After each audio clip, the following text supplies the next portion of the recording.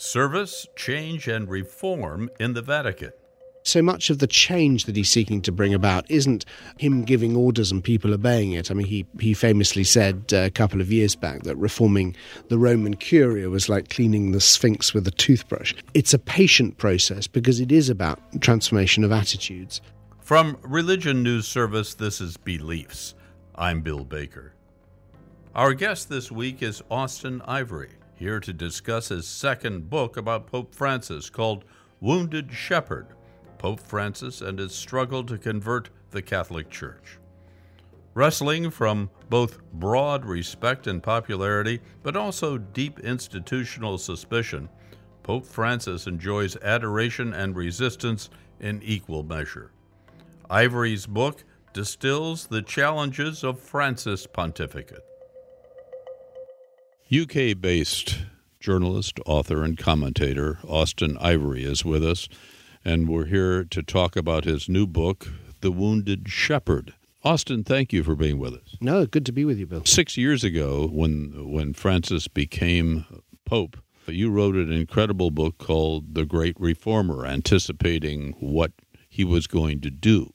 6 years later now, we have this new book of yours coming out called The Wounded Shepherd. What happened? This book is about the Great Reform. It is about the reform that he's been undertaking and leading these last 6 years. But the title reflects the change in my understanding of his leadership role. I still like the title, The Great Reformer, and I think he is one because he understands change and he's a change agent. I suppose the problem with The Great Reformer is that it can imply that he is the source of the change. In reality, I've come to see that his role is much more like a spiritual director on a retreat, so that it's really God and the Holy Spirit that brings about the change, and what he's doing is helping to produce that. So he provides the space, he warns you against the temptations and the obstacles. So he's leading a process which really, if you like, God is in charge of. And I think that's my understanding of his leadership of the church is reflected in that title. But the title is Wounded Shepherd, and then the subtitle is Pope Francis and his struggle to convert the Catholic Church. So conversion, my understanding now, I think the reform I understand much more about an invitation to a much deeper conversion of mind and heart. I mean, ultimately, it's a culture conversion, a conversion of mindset, a conversion also in viewpoint, and that's what I'm trying to capture there with that title. Most people think that this is a hierarchical organization, and suddenly the new pope is the boss, and he says this is the way it's going to be, and that's the way it is. It doesn't seem to be working that way. Yes, I can immediately hear chuckling in the background from millions of Catholics. I mean, the thing is, the church is far too large and complex and multifarious an organization to be vertically constructed like that. It just simply doesn't work that way. On the other hand, the Pope has an extraordinary presence and authority within the Church because he is the successor of St. Peter. St. Peter is the one appointed by Jesus to lead the apostles. So there's a kind of a paradox in the leadership of a Pope. The common understanding of leadership is really one we take from politics. In other words, you have a leader appears, promises to do a number of things, you tell the story of his attempt to do those things, and then you kind of add up on a scoreboard, has he achieved those things or not? I think with popes, you've got to look much more long-term. They're much more about initiating processes which often bear fruit in subsequent generations. And I know that's how Francis himself sees his own role, as sowing those seeds. And, so much of the change that he's seeking to bring about isn't him giving orders and people obeying it. I mean, he famously said a couple of years back that reforming the Roman Curia was like cleaning the Sphinx with a toothbrush. It's a patient process because it is about transformation of attitudes, and so there's a slowness, a gradualness built into the process. That said, his reforms are radical, and the invitation to the change that he's making to the church and has made these past 6 years has struck at the very core, I would say, of what it means to be Catholic. And in a way, the resistance to Francis is a sign of the effectiveness of the conversion to which he's calling us.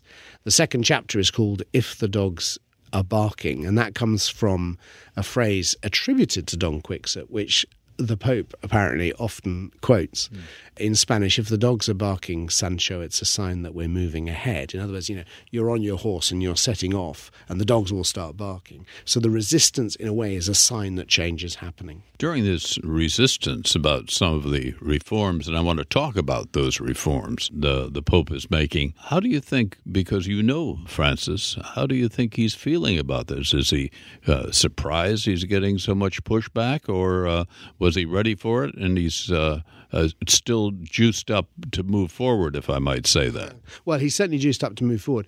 And, he's spoken himself about the resistance recently, actually, on the plane back from Mauritius, where he talked about schism. And he said, the possibility of schism is always there. That's human freedom. He's spoken a lot about the resistance, and he's always very clear that there's a very big difference between criticism, which is important and good and right. We need criticism. People of goodwill who criticize him or criticize the church, that's fine. The problem is where you get this thing, which I suppose we can call resistance, which is an attack on his authority, an undermining of his authority, and a view from some people who claim to be guardians of the tradition, who, if you like, try and set up a kind of parallel authority. That's the schismatic mentality, which you can see very strongly at the moment in the church. What's his response to it? I think he sees it, again, as signs that there is a conversion happening and there's necessarily going to be resistance from people who are still clinging to things. It's about attachments. And so I think he expects it, he understands it, and in a way, he's reassured by it. Okay, let's talk now about what some of those reforms are, and not only what some have been, what they are now, and where he is going with the reforms, what might be coming. Well, the book sets out really in a number of different chapters at the beginning the curial reform, the reform. So I have a chapter, for example, on the financial reform, which was a very important part of the Vatican reform, particularly at the beginning of the pontificate, so 2014, 2015. And then I have a chapter on the reform of the Curia, which is, again, reform of the attitudes, trying to turn the Vatican from being a court which sees itself as in some way having power over local bishops' conferences to rather being at the service of those local bishops' conferences. And that's a very real and radical transformation that's happened in the Vatican. And then the reforms on sexual abuse, I have a whole chapter on that, and another chapter called Close and Concrete, which is about the attempt to bring about a more missionary and evangelizing church, corresponding to his own reading, really the Latin American church's discernment of the signs of the times. So, and then the later chapters on ecology and on the family synods, and I have a final chapter called Mercy and Its Discontents, which is in a way the heart of the pontificate, the heart of the reform that he's seeking to bring about, which is to enable the church to become much more like the God it proclaims, the Jesus that it proclaims.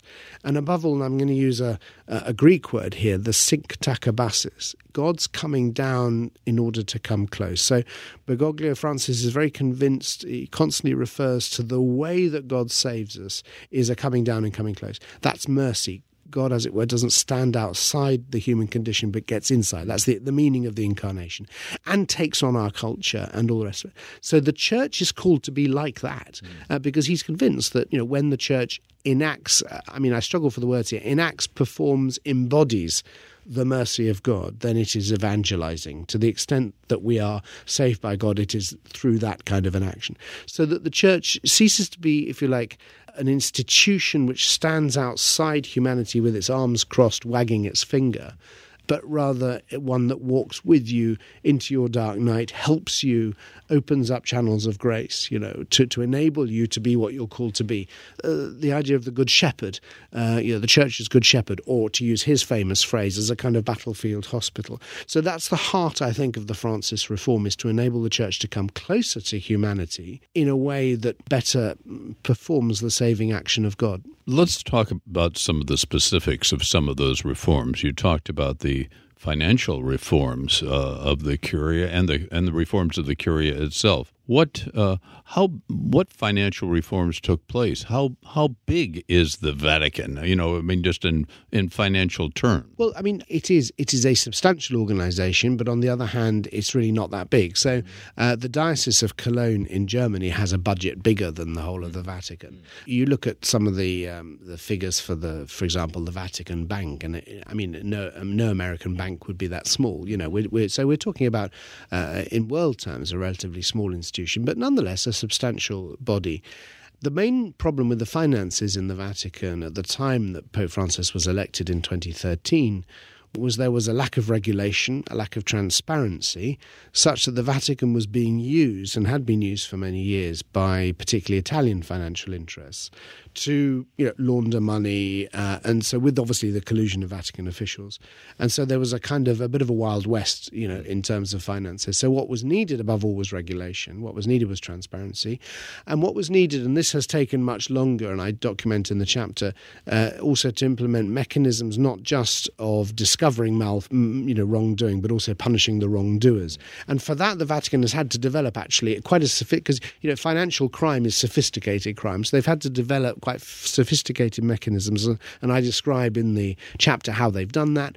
But it's also the story, of course, of resistance. The so-called people protecting their patches. So there's been a struggle going on. But my overall conclusion is that if you look at the Vatican now in 2019 compared to what it was back in 2013, and it really is it's a transformed institution. We cannot now go back to the days of some of the scandals that we had before Pope Francis's election. Just couldn't happen now. What about the Curia? How big is that? That's a group of cardinals that are, I guess, running the Vatican. Do we need all that many? And are they really working, or are they more of a problem than they are a help? Pope John the 23rd's famous remark when asked how many people work in the Vatican, he said about half. Mm-hmm. But it's a body of a few thousand people who are mostly not cardinals, not priests, not bishops, but rather Italian laymen and women, and quite a few religious.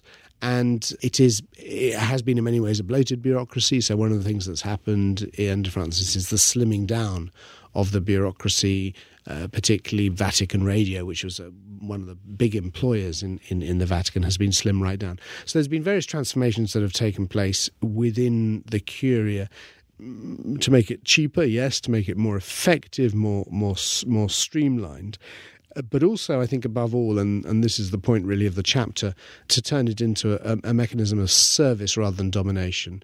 So, if you like, the image of the washing of the feet, it's a Curia called to serve. I give one example in the chapter, which I think is very telling of the effect of this transformation, which is this, that before, local bishops from a particular country used to go to Rome on what they call the ad limina visit, which usually happens about every 5, 6, 7 years. The bishops go to Rome and they go around the different departments of the Vatican. And they always used to complain that they were treated like altar boys. In other words, they were given instructions, they were often told off, felt that they had to account for themselves. Now they go and the heads of dicastery say to them, how can we help? Pope Francis has asked us to listen to you, how can we? And then they go and have these extraordinary, 2-hour spontaneous meetings with Pope Francis. And they just can't believe it. They're just amazed. So that's one sign. I think the other great sign is synodality. The synods of bishops now are much more meaningful mechanisms of deliberation on the part of the church. They don't decide laws, they advise and they suggest, but they've become means by which the church can really move forward in terms of the pastoral application of church doctrine. We've seen that a number of times. We've just had it now with the Amazon. There's been a synod on the Amazonia, and real progress can be made as a result of those synods. And again, bishops are delighted by that. You covered the sex abuse issue in a unique way, something that really nobody was aware of, but you had sources that you were able to uncover that talked about how the American sex abuse issue was kind of covered up, was from the Vatican itself. Can you fill us in on some of those details? Yes, I don't think I've anywhere suggested that talked about Vatican cover-up exactly. I suppose the contribution of my chapter is to show how Francis's own response to the sex abuse issue changed, particularly as a result of Chile, and that he came to see the issue as much more a matter of corruption. So rather than applying policies, what was needed was a much more deep-seated conversion. And that leads then to him taking certain actions and viewing it in a different way. It led to him calling, for example, a worldwide meeting of bishops last February in the Vatican to confront the issue. No, I suppose the revelation in the book is about the way leadership of the US Bishops' Conference sought, in response to a lot of media criticism of the bishops' handling of the abuse issue in the United States, they sought to create a mechanism which effectively bypassed the Vatican. And I show here in the book how this was kind of discovered by Rome, and they acted to prevent that. And I think it shows an extent to which the American church, in many ways, parts of the American church, really are very distant from Rome, very suspicious of Francis. They talk about the American church as in some way the lost church in this pontificate. There's an alienation from the papacy, which is quite striking. Certainly when I researched the book, I was very struck by it, which isn't, by the way, to say that the bishops of the United States aren't with the Pope. I think, many of them are, certainly a number of them are very strongly. But there is definitely a sizable number of them, 25, 30 bishops who really have their backs turned against Rome, and have a kind of semi-schismatic mentality. And some of that comes across in this chapter. When we talk about Pope Francis, we often think of him in not only a Catholic global sense, but in a global sense of being a kind of moral world leader. There really aren't many of those left. Maybe he's the only one left. It's partly, I assume, his understanding of how to communicate in the media. Can you talk about his relationship with media, the way he thinks about media, and how he works with them? Yeah, I agree. I think there's nobody at the moment on the world stage that has the moral standing of Francis. I think there are gestures of his, like the time that he kissed a man with neurofibromatosis in St. Peter's Square, moments, actions of his which strike a deep chord in humanity, and well outside the church. People say, look, this is a man of God. They are awakened, they are reminded, of who God is by Francis's actions. And he's deeply admired, by Jews, by Muslims, by atheists, by humanists. Some of the strongest newspaper editorials in admiration of Francis have been written in, what one might call classically secular or liberal newspapers. So there is definitely what they call a Francis effect, which is to make the world stand up and look again at the Catholic Church. And of course, it's been accompanied by a very strong bitter reaction from some Catholic elites, particularly in the United States, conservative elites, against Francis for, I think, precisely the same reason. In other words, the reason that Francis is loved by the world is why he definitely isn't loved by some Catholics, and that's in a way very like the gospel. It is Jesus' own who reject him. The Pharisees look at Jesus and they know that he's a person of power. They know that he's a good Jew. He understands the truth and the doctrine. But there's something about him which threatens them, and they see him through this distorted lens. I talk in the book about, I use the word invidia, which is where we get the word envy, but literally means a not seeing. There was a kind of blindness when it came to looking at Jesus. And you can see that with some of the critics of the Pope. They see him, for example, as diluting, Catholic doctrine. They see him as somehow bending to modernity, It's just not true. Francis's fundamental desire and concern is to evangelize humanity. And, he wants to change the church, not to make the church more like the modern world, but to help it evangelize the modern world, because he knows that the church has to change in response to these new times. But change does not mean renouncing what is central to the church. It doesn't mean renouncing the core doctrines. Far from it. His concern is to help people live those doctrines in this new time, in this new, much more fragmented, liquid, secular age. And that's here where we're getting to the heart of some of the kind of the misunderstandings and the hostility around the Pope, I think, come from this not seeing. And I think it's one of the most fascinating aspects of the story of this pontificate, that part of the story of this pontificate has been the resistance to it. Has the Pope now made enough change that whatever that change is going to be permanent, that will definitely outlive the Pope? I understand that now the majority of cardinals have been selected by the Pope, so I assume they think the way he does, more or less. Is the change now permanent, and where do we go from here? I think it's a mistake to think of the Pope appointing cardinals who think like him. I don't actually think, when you meet cardinals, and I know many of them, you meet one, you've met one, they're very different. They have different priorities, and they have strong disagreements between them. He's not looking for clones of him, and he enjoys disagreement and tension, and he thinks all this is important.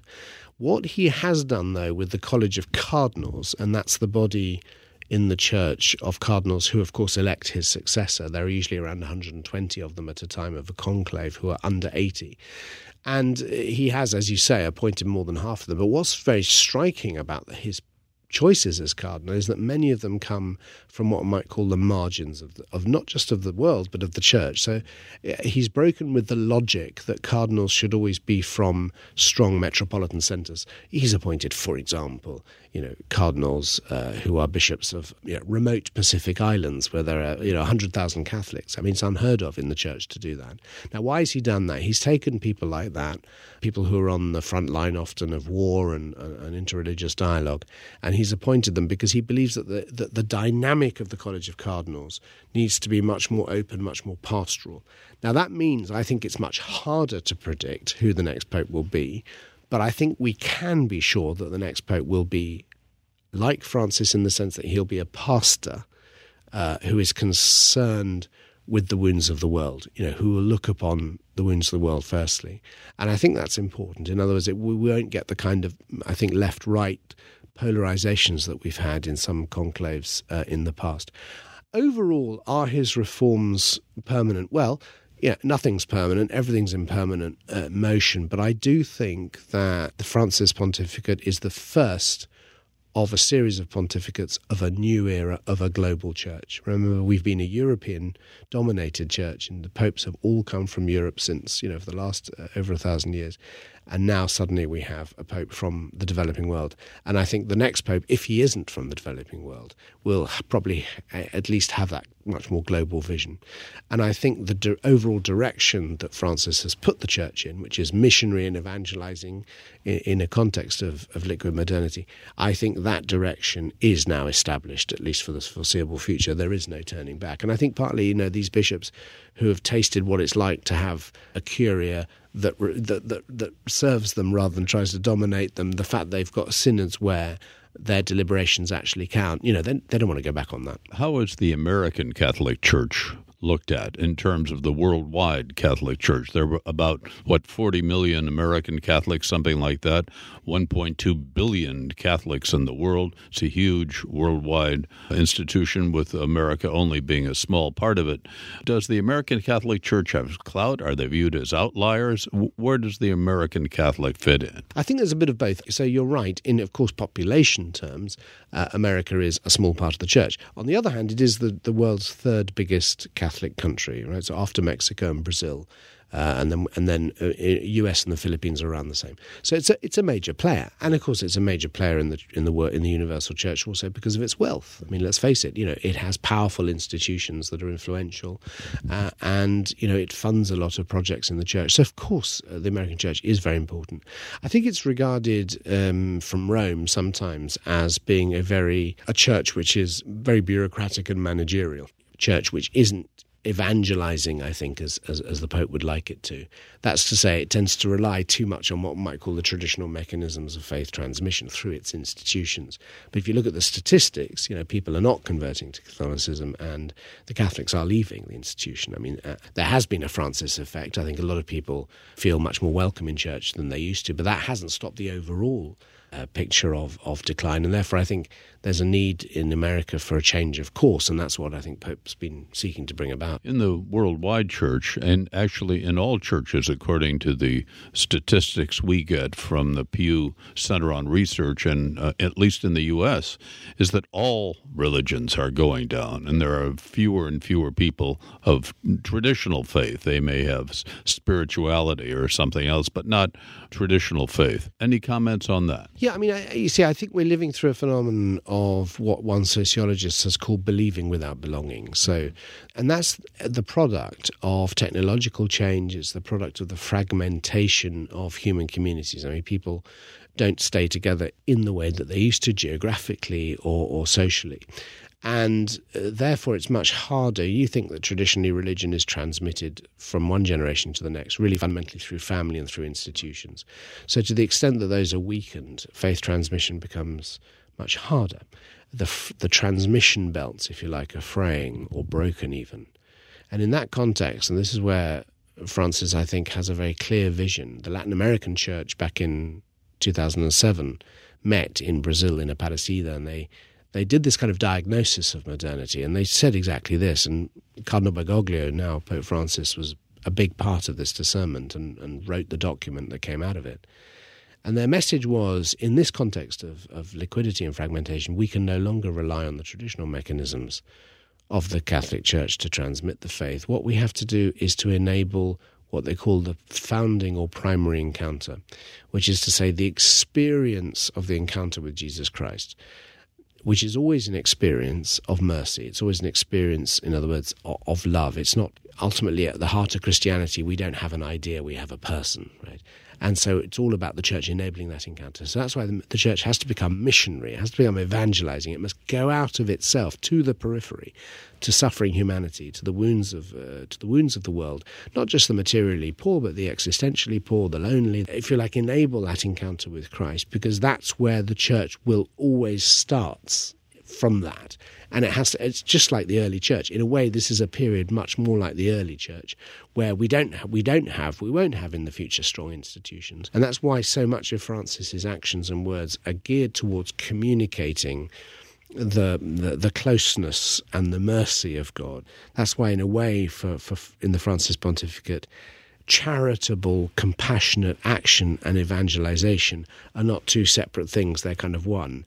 Because what he wants you to know, firstly, is that God loves you, that you are embraced and loved unconditionally. Once you learn that, you've experienced it, that will change your horizon, that will change, you become a transformed person in so many ways. So, as one Chilean Jesuit once put it to me, we moralize by evangelizing, not evangelizing by moralizing. The first thing people need to hear is not, you cannot do this, you cannot do that, or even we believe X, Y, Z. The first thing they need to see and experience for themselves is the love of God. So that's the heart, in a way, of the Francis reform. Austin Ivory, thank you for being with us. It's been great to be with you, Bill. Thank you. Our guest this week was Austin Ivory, author of recently released book, Wounded Shepherd, Pope Francis and His Struggle to Convert the Catholic Church. The conversation continues on our Facebook page, and we tweet at Beliefs Podcast. If you like our program, come review us on iTunes. Beliefs is brought to you with the support of the Bernard L. Schwartz Center for Media, Public Policy, and Education at the Graduate School of Education at Fordham University.